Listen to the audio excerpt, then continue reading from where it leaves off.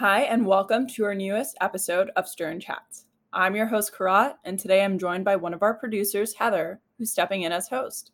Today we have the pleasure of speaking with Nicole Gallagher about women's leadership, a topic all three of us are very passionate about. This episode is co-sponsored by SWIP, or the Stern Women in Business Club, which I'm also a member of. Nicole is a Stern MBA alum and a principal at Deloitte.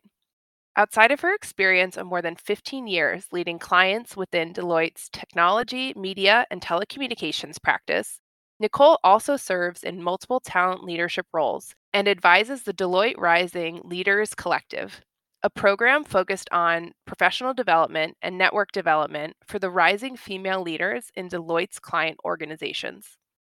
In our conversation, Nicole shares highlights from her women's leadership workshop, provides tactical advice for how anyone can improve their leadership and communication styles, and weighs in on how allyship and the pandemic fit into all of this. Both Karat and I had the chance to get to know Nicole during consulting recruiting and are excited to share her wisdom with all of you. So, with that, let's dive in.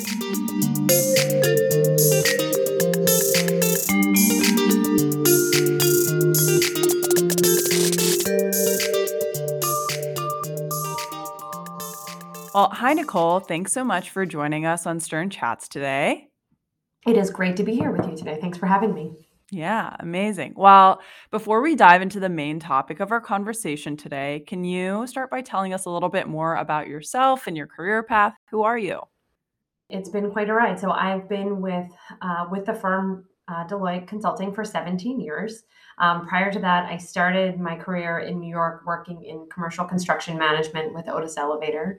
While there, I got my MBA at Stern, working on nights and weekends, studying with my groups, and then joined the firm in our strategy, then called strategy and operations practice, now called strategy and analytics. And I serve clients in the technology, media, and telecom space, working especially with publishers and information services companies. And all through my career, one of the things that I have done is led in different and varied talent roles. Right now, I support our talent strategy for my industry practice, helping us adapt to new ways of working. Yeah, that's amazing. I know that we've kind of touched on women's leadership. You've led some women's leadership content here at Stern. It's been great to kind of read through that as a second year MBA. But can you tell us a little bit more about your passion for women's leadership and why you think it's an important topic to talk about? Yeah, I would not be where I am in my career without the mentorship that I received and the examples that were set for me pretty early in my career. I actually had an unfortunate mentoring experience very early in my career, where the first sort of formally assigned mentor that I got very early in my career was pretty harsh. She actually told me that I was going to have to work my way through the system the same way that she did, in sort of a message that felt a little bit like hazing at the time. And from that point, I sort of committed myself that I would not do what she did in that moment, and that instead what I would do is invest in the people around me. In my first round of my career, I actually spent a lot of time with our undergrad interns. I felt really closely connected, and not just in age, but in terms of experience level and learning, and spent a lot of time investing in them. I'm still connected to them to this day. I still talk to some of them. And then throughout my career, both the examples set by the mentors and leaders that I've had in my life, as well as sort of the direct one-on-one coaching that I've gotten, both from my peers and my leaders, has made a huge difference in my professional growth. And I can see that there are tangible ways that I behave, tangible things that I have learned, as well as some of the softer, intangible things, that I have benefited from. Yeah, that's all awesome, Nicole. And I personally had the chance to participate in the workshop that you and one of your colleagues led in the fall for women who were recruiting for, consulting roles at Deloitte. And honestly, after that, I was blown away. I mean, this is a topic I'm very passionate about, and what you had to share was so impactful. So, can you tell us a little bit about, how you came to lead this particular workshop? And I know this is something that we chatted about on the pre-interview, but can you also share, how do you make this content applicable to a wide range of women, finding some commonalities, but, understanding that everyone's got kind of their own personal path towards leadership? Yeah. So your first part was, how did I get involved? And the short answer is I was invited. So our recruiting team reached out to me as a member of the team, and was looking for someone who had grown in the firm, who had sort of grown through their career, specifically as a woman, especially as someone who may, as an alumni of Stern, have sat in your shoes, have sat in your seats, quite literally. And hopefully they've replaced the chairs in the last 20 years since I've been there at least once. And they were looking for someone that had some lived experience that you might be able to relate to, but that might be a few years ahead of you, that could share some examples, share some experiences. I tend to be, part of my brand is that I'm pretty direct and try to be an open book in terms of answering questions, addressing concerns, sharing experiences. And so I think that created the space for them to ask me. I think that was part of why they came to me. And then the second part of your question, I mean, you look at that room, and the Stern community and the business community in general really brings a broad amount of diversity on so many levels. But at the end of the day, there's a lot that we also have in common. And I think sometimes identifying those things that we have in common allows us to address some of our common challenges. And I think that, there are nuggets of wisdom that we can all benefit from. So we open the discussion in that workshop where we talk about some pretty hasty generalizations about how women lead in a lot of cases differently than men. And we frame it as, these are hasty generalizations about how women lead differently than men, and everybody is individual. And I think that when you accept the fact that you have individual tendencies, individual strengths, individual personality in the way that you lead, but that you understand that you may have some tendencies that are driven either by gender, because of the way you were raised or where you were raised. I mean, there are certain things that we bring to the table that are framed by our experiences from so many different levels, right? I behave a certain way because I'm from Philadelphia. I behave a certain way because I was, raised in a family with a 2-parent heterosexual couple, right? I behave in a certain way because I'm the third born of 3 children. I behave a certain way because I'm a woman in our society, in business. And so we sort of lean into that a bit and try to give advice in a way that you can then take it and make it your own. And so a lot of that is around communication tendencies. And anytime I give advice, I say, think about it, take what works for you, throw out the rest. So, Nicole, one of the things that I found most impactful from that workshop was when you talked about not using filler words, or the way that women can communicate that undermines their confidence. So, can you speak to that topic a little bit? Absolutely. Confidence is one of those things that I think we're all trying to achieve, right? And oftentimes we hold ourselves back with little tiny acts like language. I think that you do it without even thinking. And so just by shining a light on and listening to the way that you're qualifying your really important and impactful and intelligent things can undermine. And I think that you need to give your words a little bit more weight and give yourself a little bit more trust that the thing that you're trying to say is valuable. And it's not just another thing, or I just wanted to add.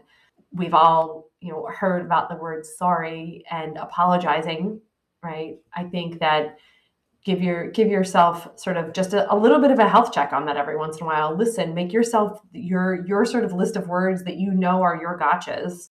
Not everybody says sorry. Not everybody says just. In my house, we have a pet peeve around the word actually, not because it is just a qualifier, but because a lot of times it can make the other person feel really small, right? When my son says something like, "This dinner is actually good, Mom," were you surprised that it was good? I think the word actually can be removed 99% of the time. It's unnecessary. And so thinking beyond the traditional filler words of ums and ahs, which can undermine what you're going to say, to the other filler words that you go to as a person, and give yourself, a little bit of a gut check around whether you need it, where you put it. Yeah.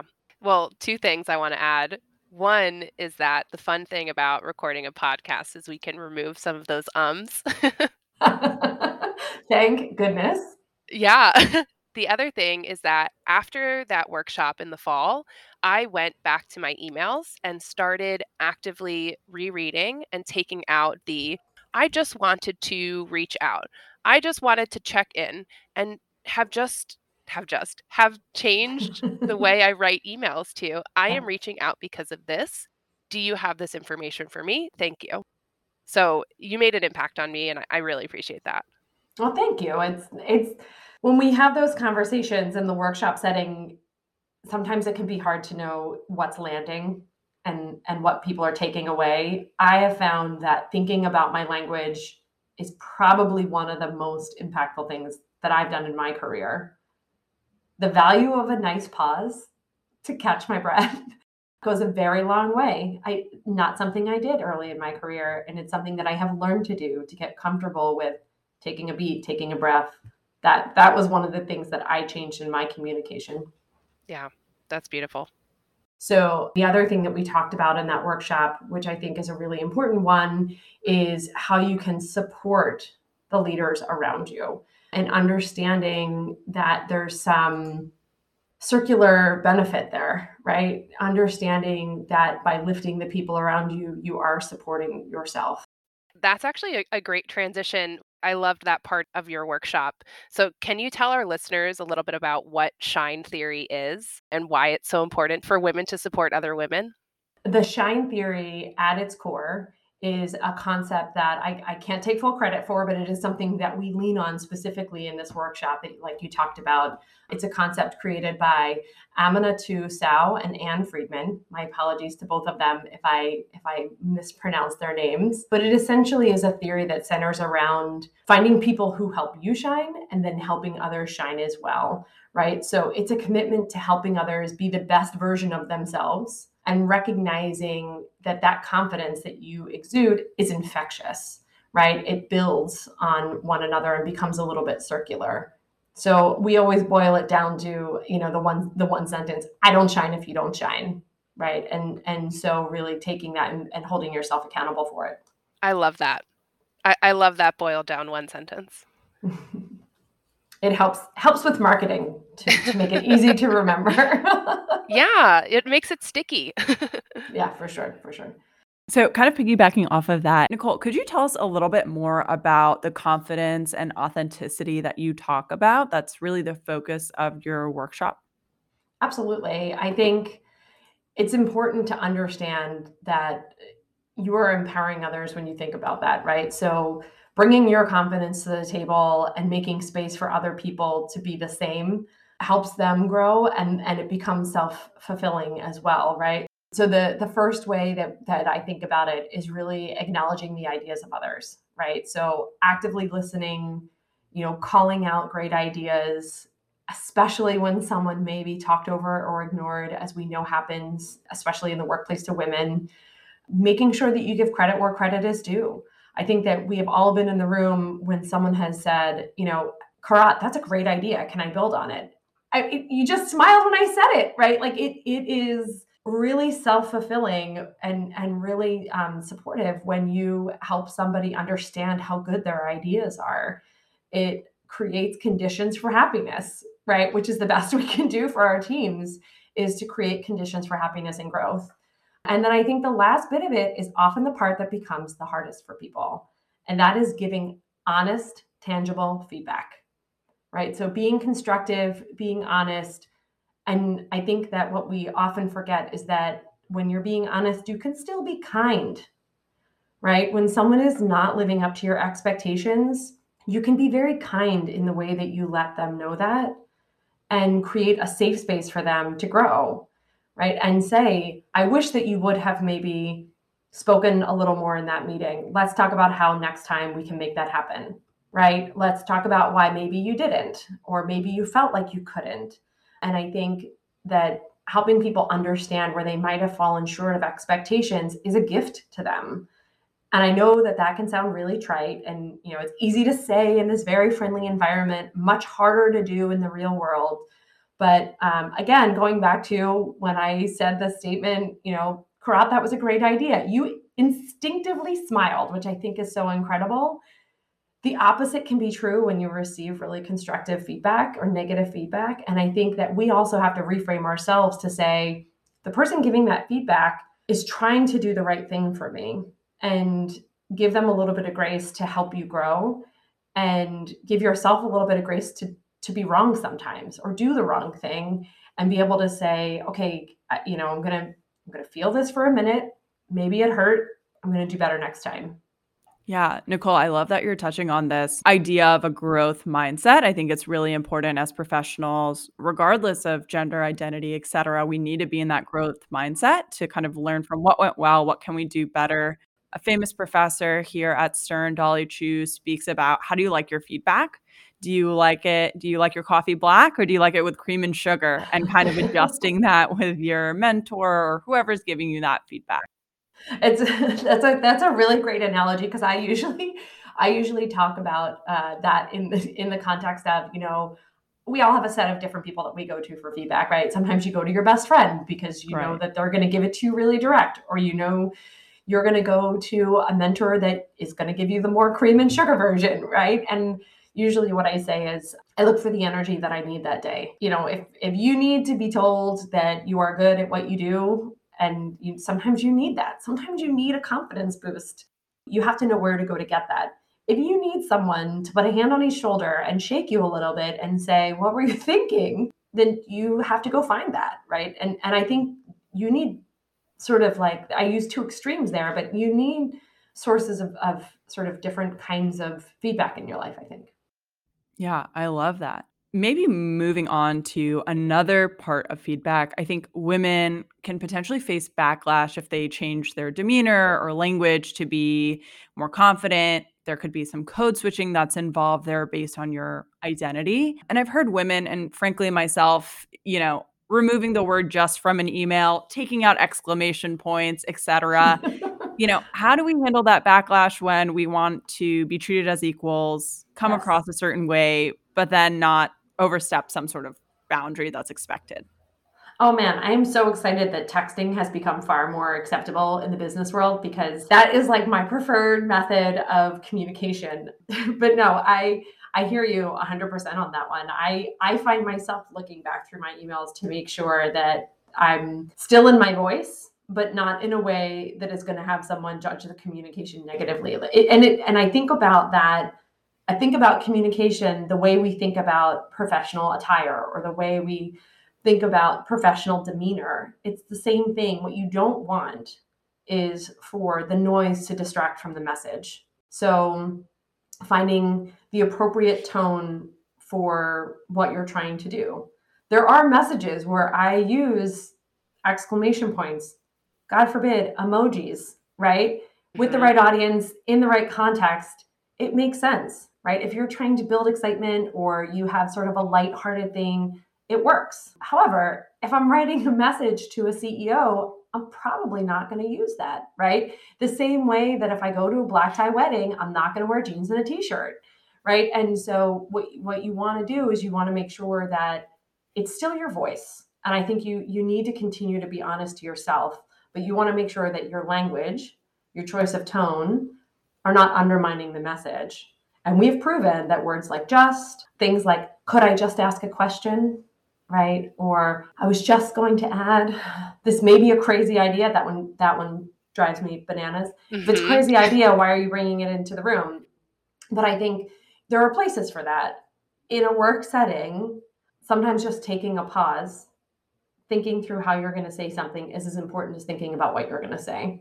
Think about it the way you think about, the wrapper, the professional wrapper that you put on yourself.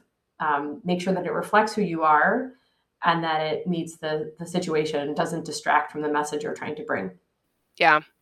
One other thing I wanted to add to that one is, there are ways that you, as a leader and as a peer and as a woman, can help to counterbalance that for your peers. And again, a lot of times I do think that it's important to do this for fellow women, but I think it's important to do it for everybody. Is to support the people around you, right? So when we go back to shine theory that we just talked about, repeat the points that other people have made and give them credit. If you see someone feeling a little uncomfortable or unsure of something that they're saying, prop them up, right? You put a little emphasis behind what they're saying. If you have, the opportunity, say, I would really love to hear what Heather has to say about this. We were talking about it earlier, and Heather, you made a great point. Create the space for them to bring their ideas into the room. I told you guys this in the pre-interview. I often go back to parenting examples because it's so exaggerated in those cases. But you can see it when you watch a parent watching their child perform on stage. They're doing all the things they wish their child was doing. They're smiling, big eyes, looking, right? They're giving all this nonverbal encouragement, which you can do in a very professional way in a room. When somebody says, I was just thinking, or I just had this little idea, you can say in a way that doesn't undercut them, that's a great idea. Thank you for bringing it to the table. I think that that's really important. And I think that there are, small acts that you can take every single day. I know we are all completely overwhelmed in communication, but even just taking a moment to hit reply all and say, thanks for sending this email. This is a great idea. Congratulations on this achievement. Those things go a really long way. So, Nicole, up to this point, we've talked a lot about women supporting themselves and supporting each other, but how does allyship fit into all of this? Oh, that is the zinger question. I think that when we think about how many women there are in the workforce, when we think about sort of how many of any one sort of identity lives in the workforce, none of them could be successful without the support and partnership of the other members of their community, right? So allyship on so many different levels is important. I think that part of it is that allyship is built on a sort of a foundation of empathy. And so really understanding and putting yourself in the shoes of the other people around you. And I think that you can serve as an ally to someone that's like you. You can serve as an ally to someone that's different than you. When we share the example of elevating somebody's voice in a meeting, I talked about that as a woman supporting a woman in a meeting, but that could be just very well supporting someone who's more junior in their career, who might not have built the foundation of confidence, regardless of their identity. I think that that is incredibly important. And I'll be the first to tell you that in my career, some of the people that have made the biggest impact in my growth weren't necessarily female leaders. Now, there are some incredibly important female leaders in my life, 110%. But one of my career coaches, sort of mid-level in my career, at a point where I was in high growth professionally, and I was starting my family. I was juggling a lot of things. We were buying our first home in the city. We were in sort of a period of emotional transition and potentially emotional exhaustion, admittedly. I had a career coach who was instrumental to supporting me through that period of my life, who helped me understand how I could pace my growth and was willing to speak up when I wasn't in the room, which I think was really helpful for me. And I think to me, that's the definition of an ally, someone who's willing to speak to you, support you in person, speak when you're not in the room, and advocate in a very empathetic way, whether they identify with you or not. Wow. Yeah. Well, Nicole, we're transitioning to everyone's favorite topic on podcasts, probably coffee chats for you. How has the pandemic affected women identifying leaders? And do you think the working world is changing in a positive way for women? I mean, it's all the same, isn't it? Nothing's changed. I say with at least an ounce of sarcasm. No, I think that the world that we're operating in is in a state of flux right now. I think there are some positive consequences that we need to embrace, and I think that there are some things that we might need to mitigate. Right. So I'll start with some of the positives. I think that, and this may be a controversial point of view, but I think that the idea of virtual interactions has created opportunities for us. One, it's created a lot more flexibility about where I need to be and when I need to be there. I can be home, which I know space and time is something that we, as professional parents, moms and dads, is one of the things that we struggle with. So being able to be home is game changing. I feel so much more engaged with my home life, whether it's with my husband or with my children or with my pet or with my parents.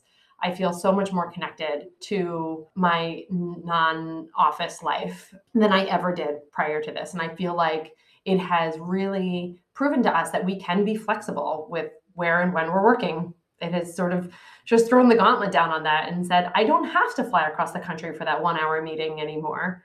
And then the other sort of upside or positive is everyone is around the same table. If you are in a virtual video meeting, there are no seats along the wall, right? Yeah.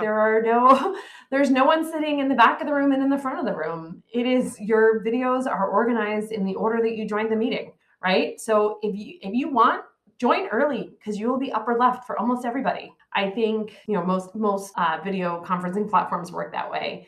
I think that it's neutralized some of the nonverbal biases that we used to have, that we have a nature as human beings that taller individuals are considered a position of authority. Everybody is the same height in a Hangout or on a Zoom. Oh yeah, height's a fun one. Guessing how tall someone is after Zoom is a fun game. It is a really fun game. Everyone is the same height in a Zoom meeting, right? And so we joke about it, but I think that there are some distinct advantages to everyone sort of leveling the playing field for some of those things that we are biologically wired to think about. But then it does work against us, because I think there's a different level of connection that you build with an in-person meeting, right? There's a different level of connection that you build when you have a little 2-minute chat in the hall before the meeting or after the meeting. It's a lot easier to give. We talked about constructive feedback when you're in person. And, if you think about the same workshop that we used to do maybe even 3 or 4 years ago, we would talk about the importance of body language. You lose all of that in a virtual world. So I think the most important thing that we can do now is try to keep as much of the good that comes out of this and neutralize some of the negatives. So find this balance of adding back in person in a way that we don't eliminate the benefits of virtual, and we take advantage of the benefits of in person, and we really find a way to be together when it matters and in a meaningful way. And the other thing you asked about was, how is the world changing for women? Just a small question. Yeah. Well, I do think there have been a lot of inequities exposed, which we talk about awareness being half the battle. I do think that there is a little bit of a momentum challenge that we're starting to overcome, that by having more representation of all different demographic identities and leadership positions, it creates the space for allyship and empathy, so that we're creating policies and sort of breaking down some of the assumptions around what it means to be successful, what it takes to be successful. And I think that, that can only bring positive change. I just hope that, it continues on the trajectory that I think we've seen. I think we've had sort of an accelerated drive of that in the last 2 years to some degree. So quickly, maybe jumping back to remote meetings and having that equity, but maybe losing parts of trust and feedback. What advice would you have for me joining in terms of building trust with my team, my managers, mentors, etc.? If I don't have that body language, but I am the same height as everyone else, what can I do better? What should I be doing? Oh, wow. That's a doozy of a question. It's very generous to think that I might have the answer to that one. But I can tell you what I do to build connections with my team. I think that we tend to, when we're in a non-in-person meeting, when we're in some sort of either video or phone conference, we tend to be very agenda driven, more so than in person, right? I think we tend to sort of be a lot more structured for whatever reason. I don't know why that might be. I don't know if it has to do, if there's some, I would love for some sort of human behavior expert to look into this, but what I have found anecdotally is that we tend to be more structured when we're in virtual meetings. And so what I would encourage you to do, especially as a newer professional, right? And you're not new, but newer, is to create space for unstructured interactions, whether it's a 5-minute coffee chat or open a space for you and your peers to come together with leaders and say, this is an agendaless meeting. Right? We're going to take 10 or 15 minutes and understand that it doesn't need to be terribly long to make a personal connection. And I think that it's important to create that space for conversation beyond what's on the formal agenda. I do think that what has happened in what I've seen is that we've had to be a lot more deliberate about that. Yeah, I appreciate that. And I think that's really helpful for the first year MBAs going into their internships, for people going into full-time roles. I worked in tech before, so I was a little bit more familiar with it, but now I feel like there are these evolving norms over the past 2 years I've been in school, so it's helpful to get your perspective on that as well. Remember, we're all doing this. Like, this is all new for all of us. Even the most seasoned executive has never done, we're coming up on 2 full years, right? Even the most seasoned executive has not done this in their life. And so we're all a little bit in this together, figuring out what works for us. Yeah, I appreciate that advice. So, Nicole, our last question for you is, what advice do you have for women who are junior in their career, building their confidence and their leadership style? If you could tell them one thing, what would that be? So everything that we have talked about today is sort of built on this foundation of who you are and who you want to be and understanding who your authentic self is. So I would say 2 things. One, spend some time thinking about that, right?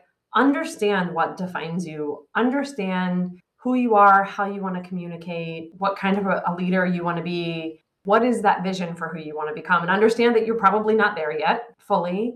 And then the other thing I would say is think about what that means for what you need to start doing now so that 20 years from now, you can say, I've been doing this for 20 years, right? So start to think about sort of who you are so that you can then practice being that authentic self and know that it might change over time. I am certainly not the exact same person that I was 20 years ago, but really taking some time to explore and understand and put down on paper who you are so that you can understand when you're evolving and make it purposeful, right? Understand what your authentic identity is so that you can then practice being that person.